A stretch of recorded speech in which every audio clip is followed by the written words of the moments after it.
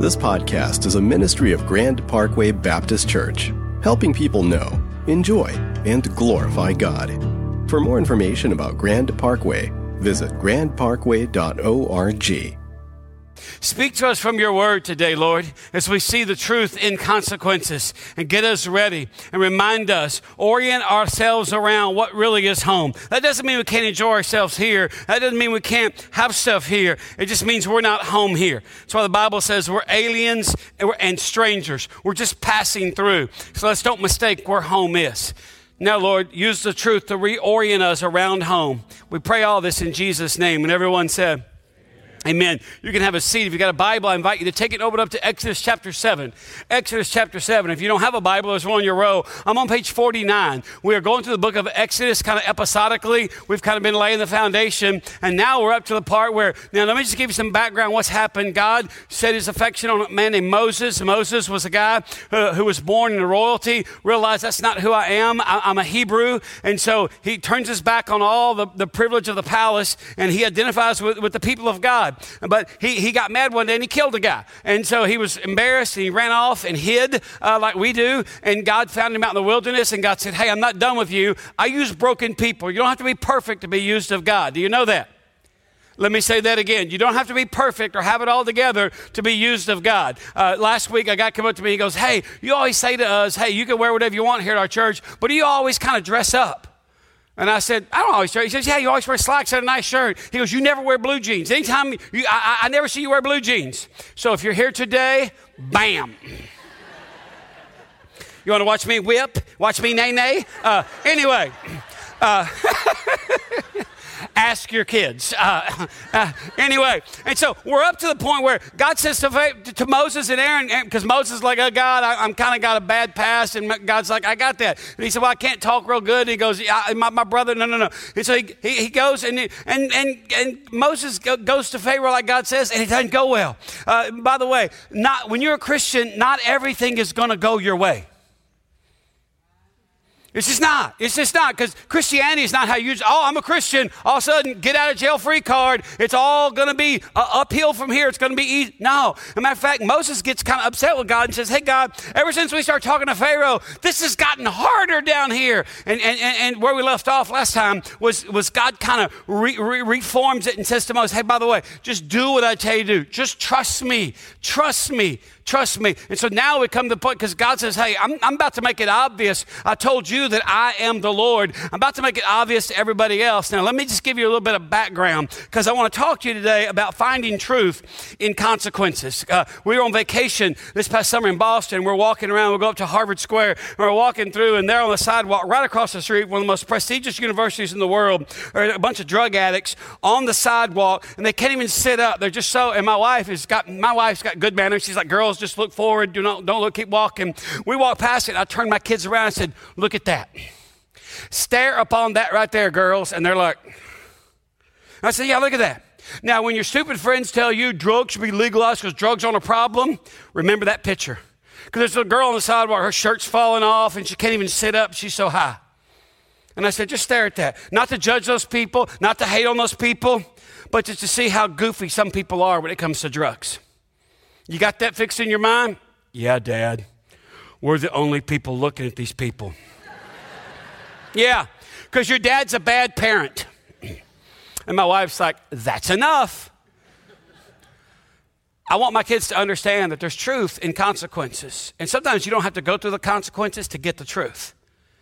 That's the situation we find ourselves in when we come to this part of Exodus, because God starts the 10 plagues. Now, by the way, by way of background, let me just kind of remind you that by bringing chaos out of order, God makes a direct assault upon the gods of Egypt. You say, who are some of the gods of Egypt? The Nile River was a god. They had a name for it. They were like, we pray to this god. Hecate, the frog god, was a goddess of fertility. And so when women were pregnant, they would wear this amulet around their neck in the shape of a frog to ward off evil spirits. spirits. Ra was the sun god. Rasheed Wallace used to play power forward for the Detroit Pistons, had a Ra tattoo on his arm. He prayed to Ra, the sun god, and he said it protected his children. That was one of their gods.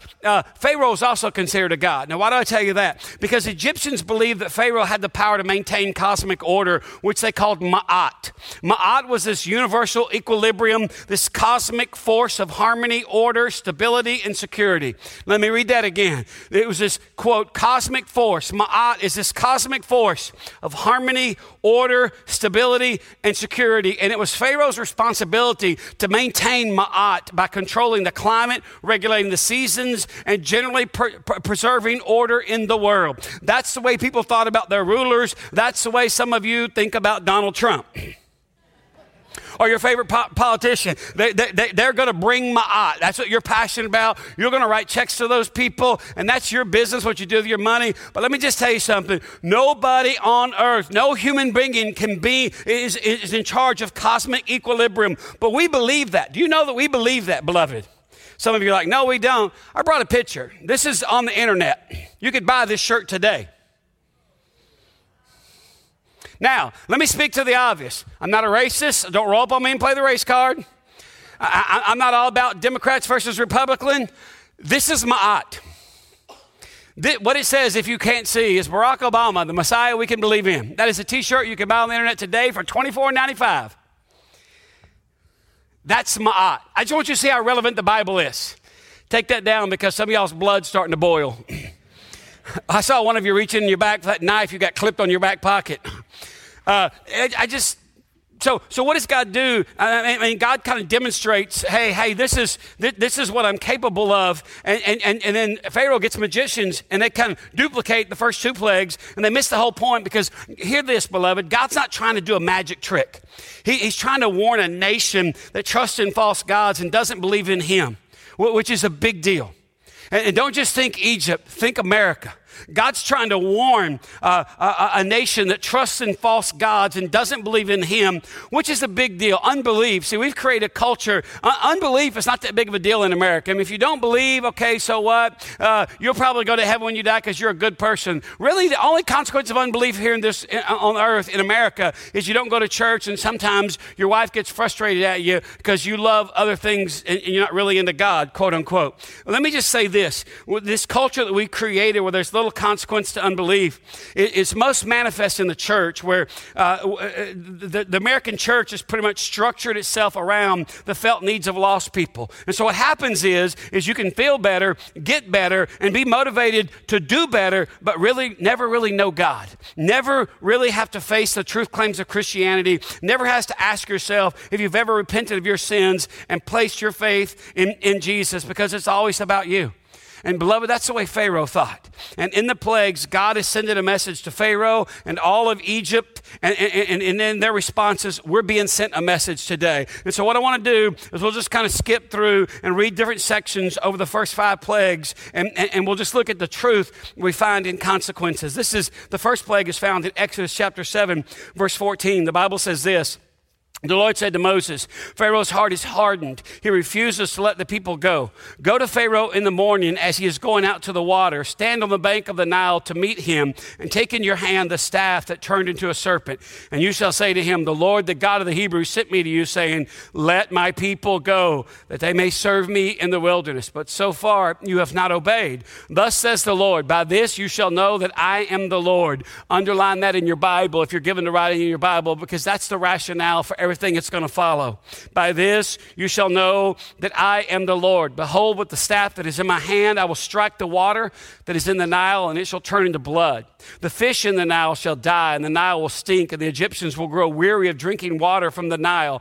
And the Lord said to Moses, say to Aaron, take your staff and stretch out your hand over the waters of Egypt, over the rivers, their canals and their ponds, and all their pools of water, so that they may become blood. And there shall be blood throughout all the land of Egypt, even in the vessels of wood and in vessels of stone.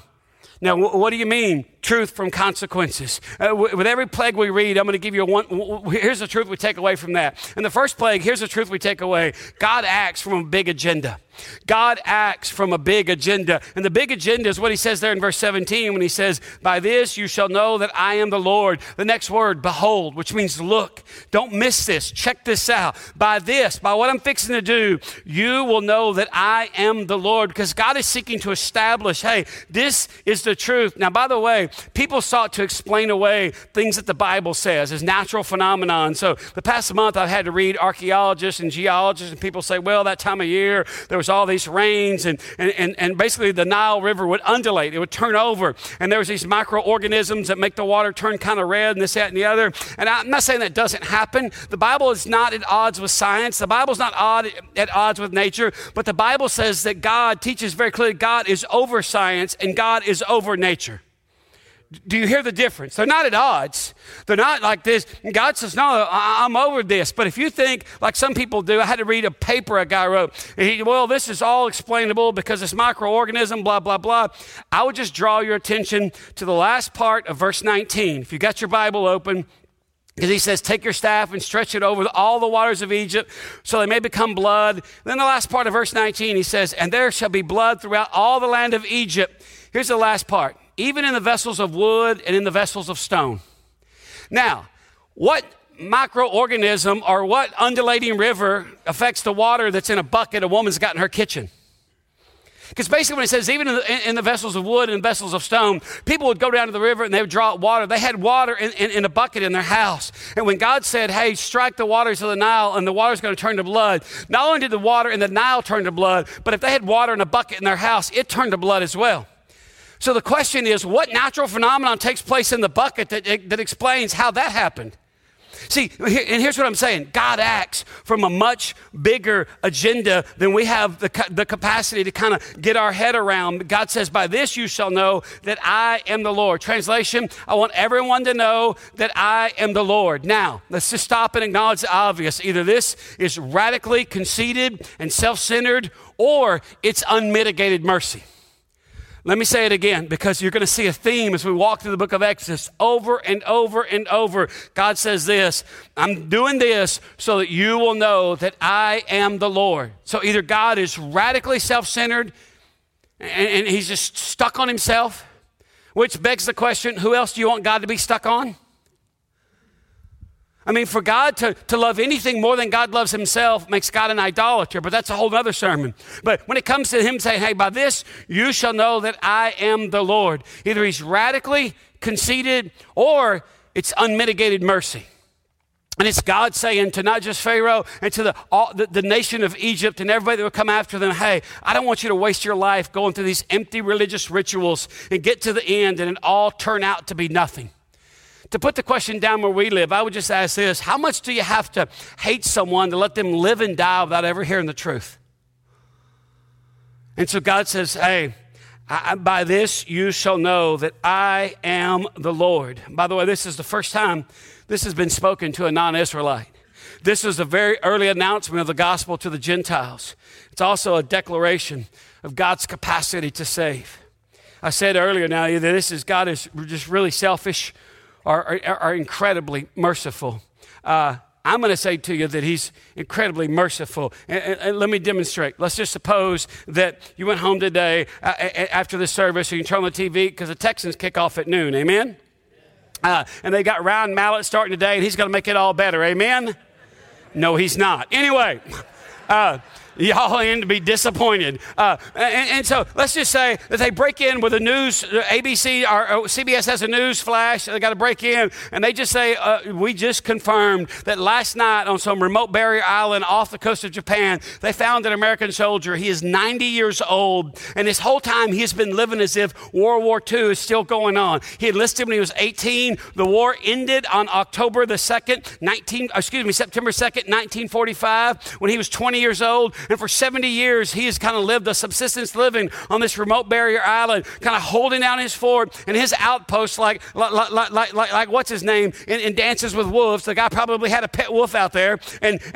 So we found him, and he's 90 years old, and he's lived this whole time as if the war is just been going on. And so we're bringing him back, and we want to know he's at a hospital. He's getting tests run. He's in pretty good health, considering. But just think just for a minute. Now, before you go too far, and just let this sink in, think about all the things that have been invented while this man was living as if the war was still going on with no idea of what the truth was. Things like cell phones, Starbucks, microwave oven, jet airliner, polio vaccine, cordless tools. Remember when your drill had a cord on it? Cordless tools, AIDS, the personal computer, video games, smoke detector, ATM, a Sony Walkman, microwave popcorn, glory to his name, MP3 player, MRI, GPS, DNA, LeBron James, the internet, genetic sequencing, the music of Johnny Cash, pause, electric cars, and Bluebell ice cream. Now, why do I tell you that? Just stay with me. I'm just pretending here, but just stay with me. They just found a man who, since he was for the past 70 years, has lived totally apart from all of that because he didn't know it existed. Now, when you take all this in, ask yourself, would you be mad at this guy for not knowing that the war was over and spending his entire life living apart from all that was possible? Or would your heart just break for him? Would your heart just be like, oh, dude, are you kidding me? See, that's mercy. This is why I say that God's a merciful God. And he comes and says, the war's over. Ali, Ali, in free. Come out, wherever you are. But here's the stipulation. You have to bow down to the fact that God says, I am the Lord. And if God is the Lord, that means you and I can't be. If God is God, then you and I don't get to be God. And so somewhere you got to ask yourself, hey, is God mean? Is God selfish? Or in reality, is God deeply merciful?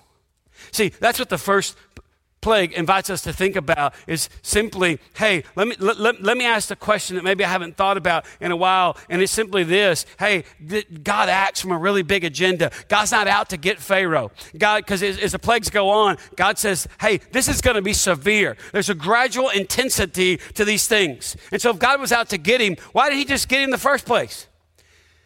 See, God acts with mercy. He's not trying to punish him or a nation. God's trying to establish the fact, I am the Lord. Well, why did that get established? Because deep in the DNA of human nature, we believe the same thing about ourselves. It comes out like this. What's my body? I can do what I want. You're not the boss of me. So the second plague comes along. Exodus chapter 8, verse 1, then the Lord said to Moses, go unto Pharaoh and say to him, thus says the Lord, let my people go, they may serve me. But if you refuse to let them go, behold, I will plague all of your country with frogs, and thou shalt swarm with frogs. And they shall come into your house, and into your bedroom, and on your bed, and your houses, and your servants, and your people, and into your ovens, and your kneading bowls. And the frogs shall come upon you, and on your people, and all your servants. And the Lord said to Moses, say to Aaron, stretch out your hand with the staff over the rivers, over the canals, over the pools, and make frogs come up on the land of Egypt. And so Aaron stretched out his hand over the waters of Egypt, and the frogs came up and covered the land of Egypt. But the magicians did the same by their secret arts and made frogs come up on the land of Egypt. And then Pharaoh called Moses and Aaron and said, plead with the Lord to take away the frogs from me and from my people, and I will let the people go to sacrifice to the Lord. Moses said to Pharaoh, be pleased to command me when I am to plead for you and for your servants and for your people that the frogs be cut off from you and your houses and be left only in the Nile. And he said, tomorrow. Moses said, be it as you say, that you may know that there is no one like the Lord our God. There it is again. Same thing. Verse 11, the frogs shall go away from you and your houses and your servants and your people, and they shall be left only in the Nile. See, how you think about something determines how you approach it. And like us, Pharaoh wanted an explanation so he could explain it all away. And so his magicians were able to kind of make the same thing. Oh, they make frogs come up, but they can't seem to make the frogs stop. And so Pharaoh says, hey, you know what? Okay, make it stop, and I'll give you what God wants. Look down at verse 15 of Exodus chapter 8. But when Pharaoh saw that there was a respite, there was a break, that there was relief, he hardened his heart and would not listen to them as the Lord had said. See, the truth we take away from the consequence of the second plague is simply this, that relief is a vain substitute for the truth. Relief is a vain substitute for the truth. How does that look in our life? When your wife says to you, I don't think I know you anymore. I think we need to get marriage counseling. You go to marriage counseling for 2 sessions, and after that, the guy goes, we're good. I think we're good. And your wife lays there in the bed long after you're asleep and cries those kind of tears that go back into her hair because she's just staring at the ceiling thinking, what did I do? She's married to a man who wants relief but doesn't want the truth. Relief makes you feel better, but truth sets you free. And Pharaoh is like, okay, God, I'll give you whatever you want. Let me ask you a question. When's the last time you made a deal with God? You ever make a deal with God? Oh, Lord, if you get me out of this, I'll do anything. By the way, when I was 17 and thought I'd OD'd, I was hallucinating, thought my teeth were melting, I said to God in the bathroom floor of my mom's bathroom in my mom's house, oh, Lord, if you get me out of this, I'll do anything. Don't let me die. I'll even be a preacher. You should probably ask yourself, when's the last time you made a deal with God? Because Pharaoh made a deal. Oh, hey, okay, you can go. It gets better, boom. Why? Because relief is a vain substitute for truth. Third plague is in Exodus chapter 8, verse 16. Then the Lord said to Moses, say to Aaron, stretch out your staff and strike the dust of the earth so that it may become gnats in all the land of Egypt. And they did so. And Aaron stretched out his hand with his staff and struck the dust of the earth. And there were gnats on man and beast, and all the dust of the earth became gnats in all the land of Egypt. The magicians tried by their secret arts to produce gnats, but they could not. So there were gnats on man and beast. And the magician said to Pharaoh, this is the finger of God. But Pharaoh's heart was hardened, and he would not listen to them, as the Lord had said. See, the truth we take away from this consequence is that God says very clearly, my capacity exceeds yours. Because up to this point, the magicians have been able to duplicate, oh, you turn water into blood, we can do that. Oh, you made a bunch of frogs, we can do that. We got a bunch of frogs, we got them all gathered up here, and we're going to loose them. See there, big deal. And God just kind of keeps upping the ante until it becomes obvious, I can do things you cannot do.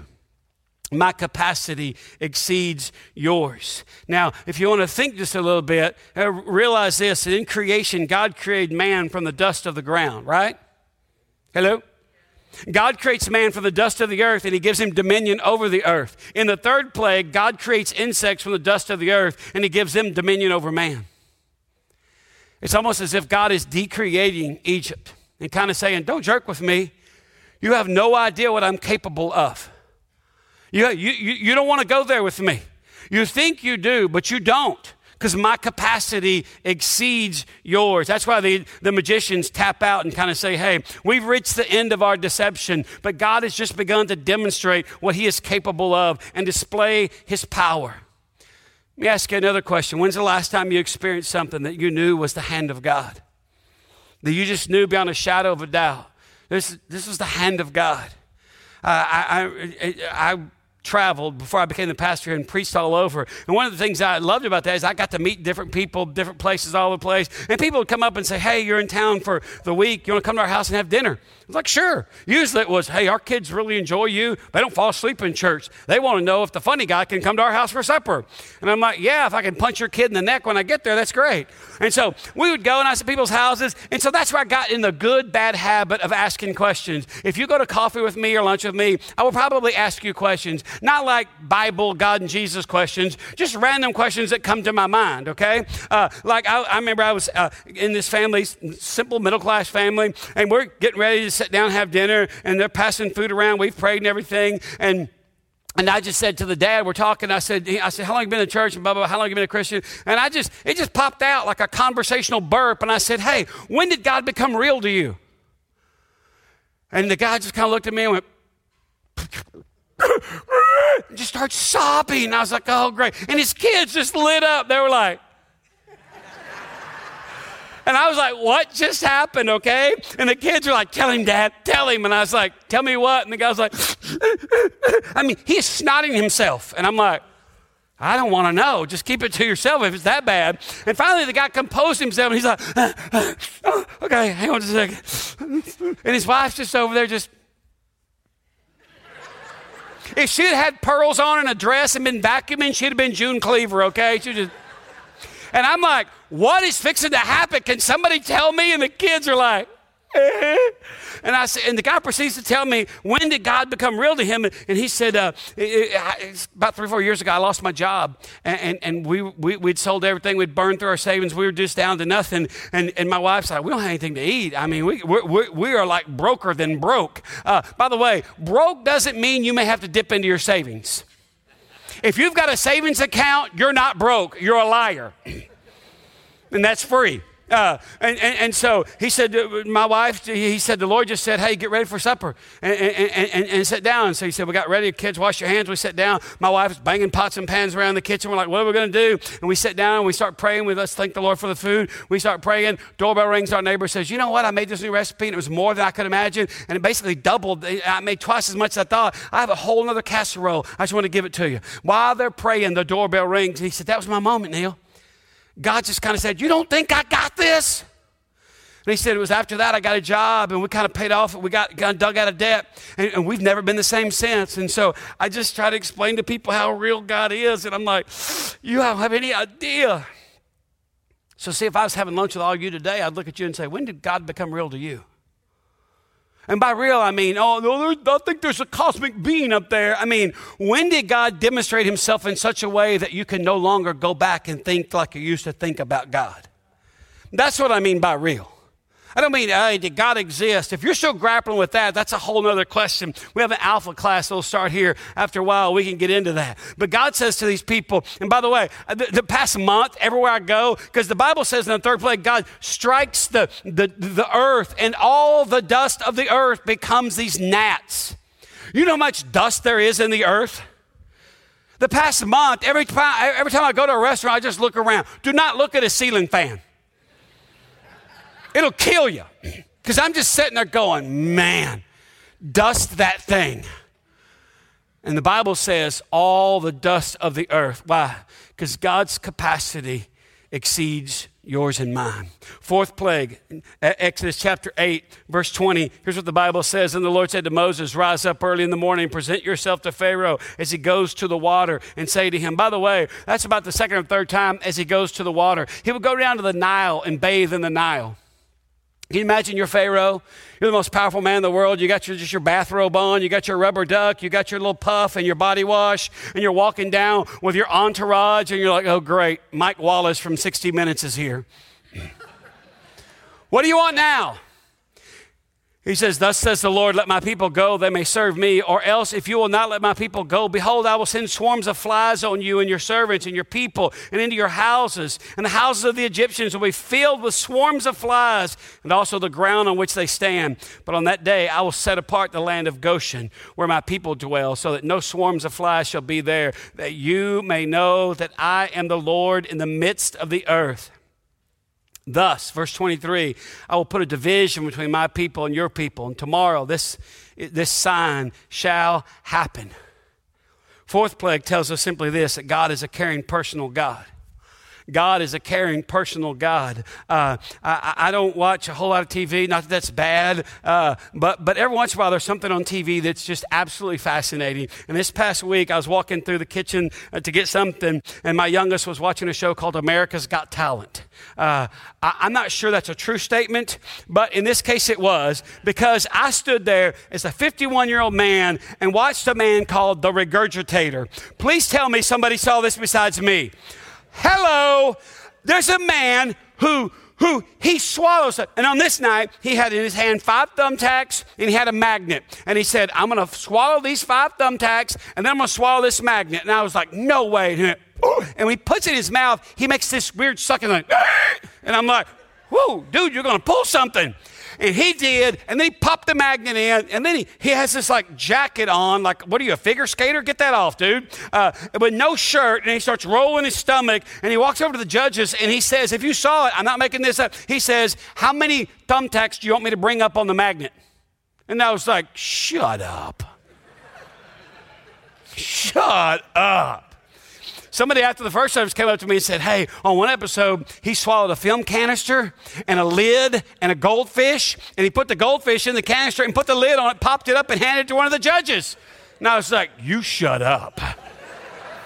No. But he walks to the judges, and he goes, how many tacks do you want me to bring up? And they said 4, and he went, there's 1, 2, 3. And the whole time I'm thinking, how do you distinguish between the thumb? What you got going on in there? Now, at some point, probably about now, you should be asking yourself, why does our pastor tell us things like this? To point to verse 22 of Exodus chapter 8, where God says that you may know that I am the Lord in the midst of the earth. Hello. I'm right down here in the nitty-gritty details of life. I'm not far off somewhere watching from a distance. That you may know that I am the Lord in the midst of the earth. Thus, so you'll know, here's what I'm going to do. I'll put a division between my people and your people. Tomorrow, this sign shall happen. Because they thought of their gods, Ra, the sun god, was up there, and the god of the river, the Nile, was over there, and the frog god, Hekek, was over there, and you just called on them when you needed them. And God said, hey, I'm everywhere. It's why the Bible says in all things Christ is preeminent. It's why he says, hey, I'm not up in the sky. I'm in the midst of the earth, which is why when Jesus taught the disciples to pray, he says, our Father who art in heaven, hallowed be thy name, thy kingdom come, thy will be done on earth as it is in heaven. He says, I'm not just way off. I'm right down here in the midst of whatever you got going on. And so ask yourself this question: is there an area of my life where it doesn't feel like God is Lord over? Is there a part of my life that just get, hey, hello, have you forgotten about this? I know you're God and you're big and you're in control, but what about this right here that I got going on? What about the fact that we've been trying to get pregnant for 3 years and so far we ain't pregnant? It's like every month I get a rejection letter from God. Can we talk about that? And the answer is yes, you can. Can you feel what's going on in this room right now? Or how about for some of you, hey, I've been praying for my sorry rascal husband for 15 years, and he's still not the spiritual leader. When Stephen walked out and baptized his 2 sons earlier, some of you women were biting your lip, kind of thinking, man, that would be like a fantasy right there. And maybe that's the thing. You just, hey, God, could you just do something about this? I want to say to you, God says, hey, I do this so you'll know that I'm the Lord in the midst of the earth. Right down here where the rubber meets the road. Last one we'll look at this morning is in Exodus chapter 9, verse 1. He says, then the Lord said to Moses, go into Pharaoh and say to him, thus says the Lord, the God of the Hebrews, let my people go that they may serve me. For if you refuse to let them go and still hold them, behold, the hand of the Lord will fall with a very severe plague upon your livestock that are in the field, the horses, the donkeys, the camels, the herds, the flocks. And get a load of verse 4. But the Lord will make a distinction between the livestock of Israel and the livestock of Egypt, so that nothing of all that belongs to the people of Israel shall die. The Lord set a time, saying, tomorrow the Lord will do this thing in the land. And the next day the Lord did this thing, and all the livestock of the Egyptians died, but not one of the livestock of the people of Israel died. And Pharaoh sent, and behold, not one of the livestock of Israel was dead, but the heart of Pharaoh was hardened, and he did not let the people go. Notice those 3 little words in verse 7, and Pharaoh sent. In other words, Pharaoh didn't believe that God could do or would do what God said he would do. See, here's the truth we take away from the 5th consequence, and it's simply this, that God makes a distinction. God makes a distinction. You say, what do you mean? Look at verse 4. But the Lord will make distinction. The Lord will make distinction. That's the Hebrew word palah. Palah. And it means to be distinct, marked out, separated, or wonderful.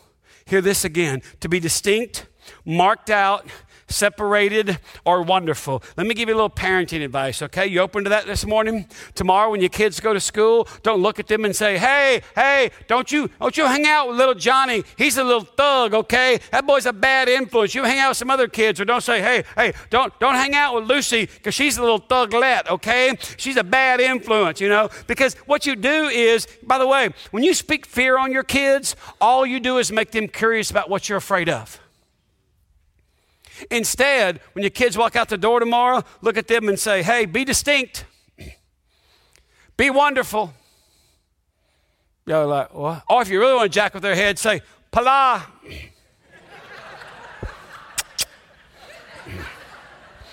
Yeah. Go today and get you a bullhorn. When you drop your kids off, just as you're pulling away, roll down your window, just honk it out. Pala. What is that? It's my mother. Just don't make eye contact. She's crazy. God makes a distinction. And by the way, the Bible never says we're better than, but it does say we're distinct. In the New Testament, it says it like this, but you're a chosen race, a royal priesthood, a holy nation, a people for his own possession, that you may proclaim the excellencies of him who called you out of darkness into his marvelous light. God makes a distinction. The Lord will make distinction between the livestock of Israel and the livestock of Egypt. So nothing of all that belongs to the people of Israel shall die. Nothing of everything they possess is going to experience this. Why? Because God says, I relate differently to my people than I do to people who don't believe in me. So we got to stop saying, beloved, well, we're all God's children. No, we're not. No. God relates differently to people who've been born again, to people who've been converted, or to people who've come to the place where they confess and believe Jesus is Lord. I'm not. God is the boss of my life. I'm not. I've sinned against God. I got to repent and ask God for his forgiveness. He doesn't have to ask me for anything. See, the Bible says God makes distinction. And go back where we started, and we'll be done this morning. See, there's no consequence for unbelief. And the damning nature of there being no consequence, no distinction between those who believe and those who don't believe, is a lot of people go to hell when they die with a clear conscience. And they're part of churches where they have great programs. They have MOPS and children's ministry and stuff that helps you be a better parent and stuff that's all great. But you never come to Christ. You use the church and you enjoy the church, and that's great. And by the way, there's no pressure here. If you're sitting in this room and you've never come to faith, keep coming. I'm not saying don't come. Keep coming, but understand that God relates to you differently than he does to people that have already come to a place of faith. You say, well, that's not what I believe. Well, you're wrong. And I'll demonstrate. You ever been to a movie where a baby's crying and they don't take the baby out? And you think, hey, man, what you got the kid here for? It's 10:30 at night. You got a kid in here. What kind of parent are you? You think that. Don't just say, oh, pastor, you shouldn't think that way. Hey, if I'm in a movie at 10:30 and your baby's crying, I'm not mad at the baby. I'm mad at you. Stop being so selfish, because when you get kids, you can't do everything you want to do anymore. Yeah, all you single people. Oh, that's so negative. Shut up. You don't know how selfish you are. That's why you're not married, because you're selfish. Better get up in your business before I let you out of here today. I'm like, oh man, you're so negative. Shut all the way up. Because see, here's what happened. You get married and you realize how selfish you are, and you're kind of like, dang. I had a friend of mine, he said, hey, does your wife want to talk all the time when you get home? Because I don't think I could live with that. Oh, you're going to live with that if you ever get married. Yes, sir. You can't walk in. She says, how was your day? When she says, how was your day? What she really means is regurgitate every conversation you had today in summary form. Like a little bird in the nest. Worms, worms, worms. And sometimes you're just like, my life's not that interesting. But it is to them. And then you negotiate that and you get all figured out and you get married. You go, oh, we got this. This is cool. And then your wife says, I think I'm ready for a baby. And that whole little room of selfishness you had walled off gets opened up, and you got to kill that too. Somebody asked my wife, what's parenting like? It's a slow death to self. And this lady was like, and Marcy said, it's a slow, painful death to self. I was like, well, they're not writing books about that. Again, the Bible never says better than. It says distinct. See, the reason you don't get up and discipline the baby that's crying in the movie theater, because it ain't your kid. Now listen to me. We're almost done. Don't miss this. If you're not to the place of belief yet, I ain't mad at you. I'm loving you enough to tell you, hey, just because you appreciate or enjoy this, that doesn't mean that you have a relationship with Christ. I mean, people, they're like, oh, man, yeah, oh. Some of them just want relief. They don't want the truth. I'm just saying God makes a distinction. It's pala, to be distinct, marked out, separate, wonderful. You got to be asking yourself, what distinguishes you as a Christian these days? You think the fish on the back of your car does it? I've seen the way some of you drive. Take that thing off. You think a bumper sticker that says my kid goes to such and such Christian academy or whatever, or we read Abeka books? No. We were on vacation about 4 years ago in Philadelphia, and we did a little tour around, a little horse-drawn carriage, and they tell you all the historical stuff. And one of the things they kept pointing out, and they said, now notice this is the home of a Quaker. And I was kind of like, whoa. And I said, how do you know it's the home of a Quaker? And she says, they're never more than 3 stories tall. And she said, it's Father, Son, Holy Spirit. To have 4 stories meant to put yourself above God for a Quaker. And I was like, I'm a nerd. I was like geeked up. I was like, yeah, worms. And she said also, notice the door of a Quaker home. It's not ornate hardware. Quakers did not, a lot of the homes have like white marble steps and stuff. Quakers have a little 2-inch cement slab and a doorknob and a knocker. That's it. Not these big brass plates. And about halfway through, she was like, the Quakers live with such integrated faith that it was always easy to distinguish them from everybody else. That was 4 years ago. Let me say it to you again, I'll be done. The Quakers lived with such an integrated faith that it was always easy to distinguish them from everybody else. How easy is it to distinguish you from everybody else? Stand to your feet. Let me speak a blessing over you. Hold your hands out.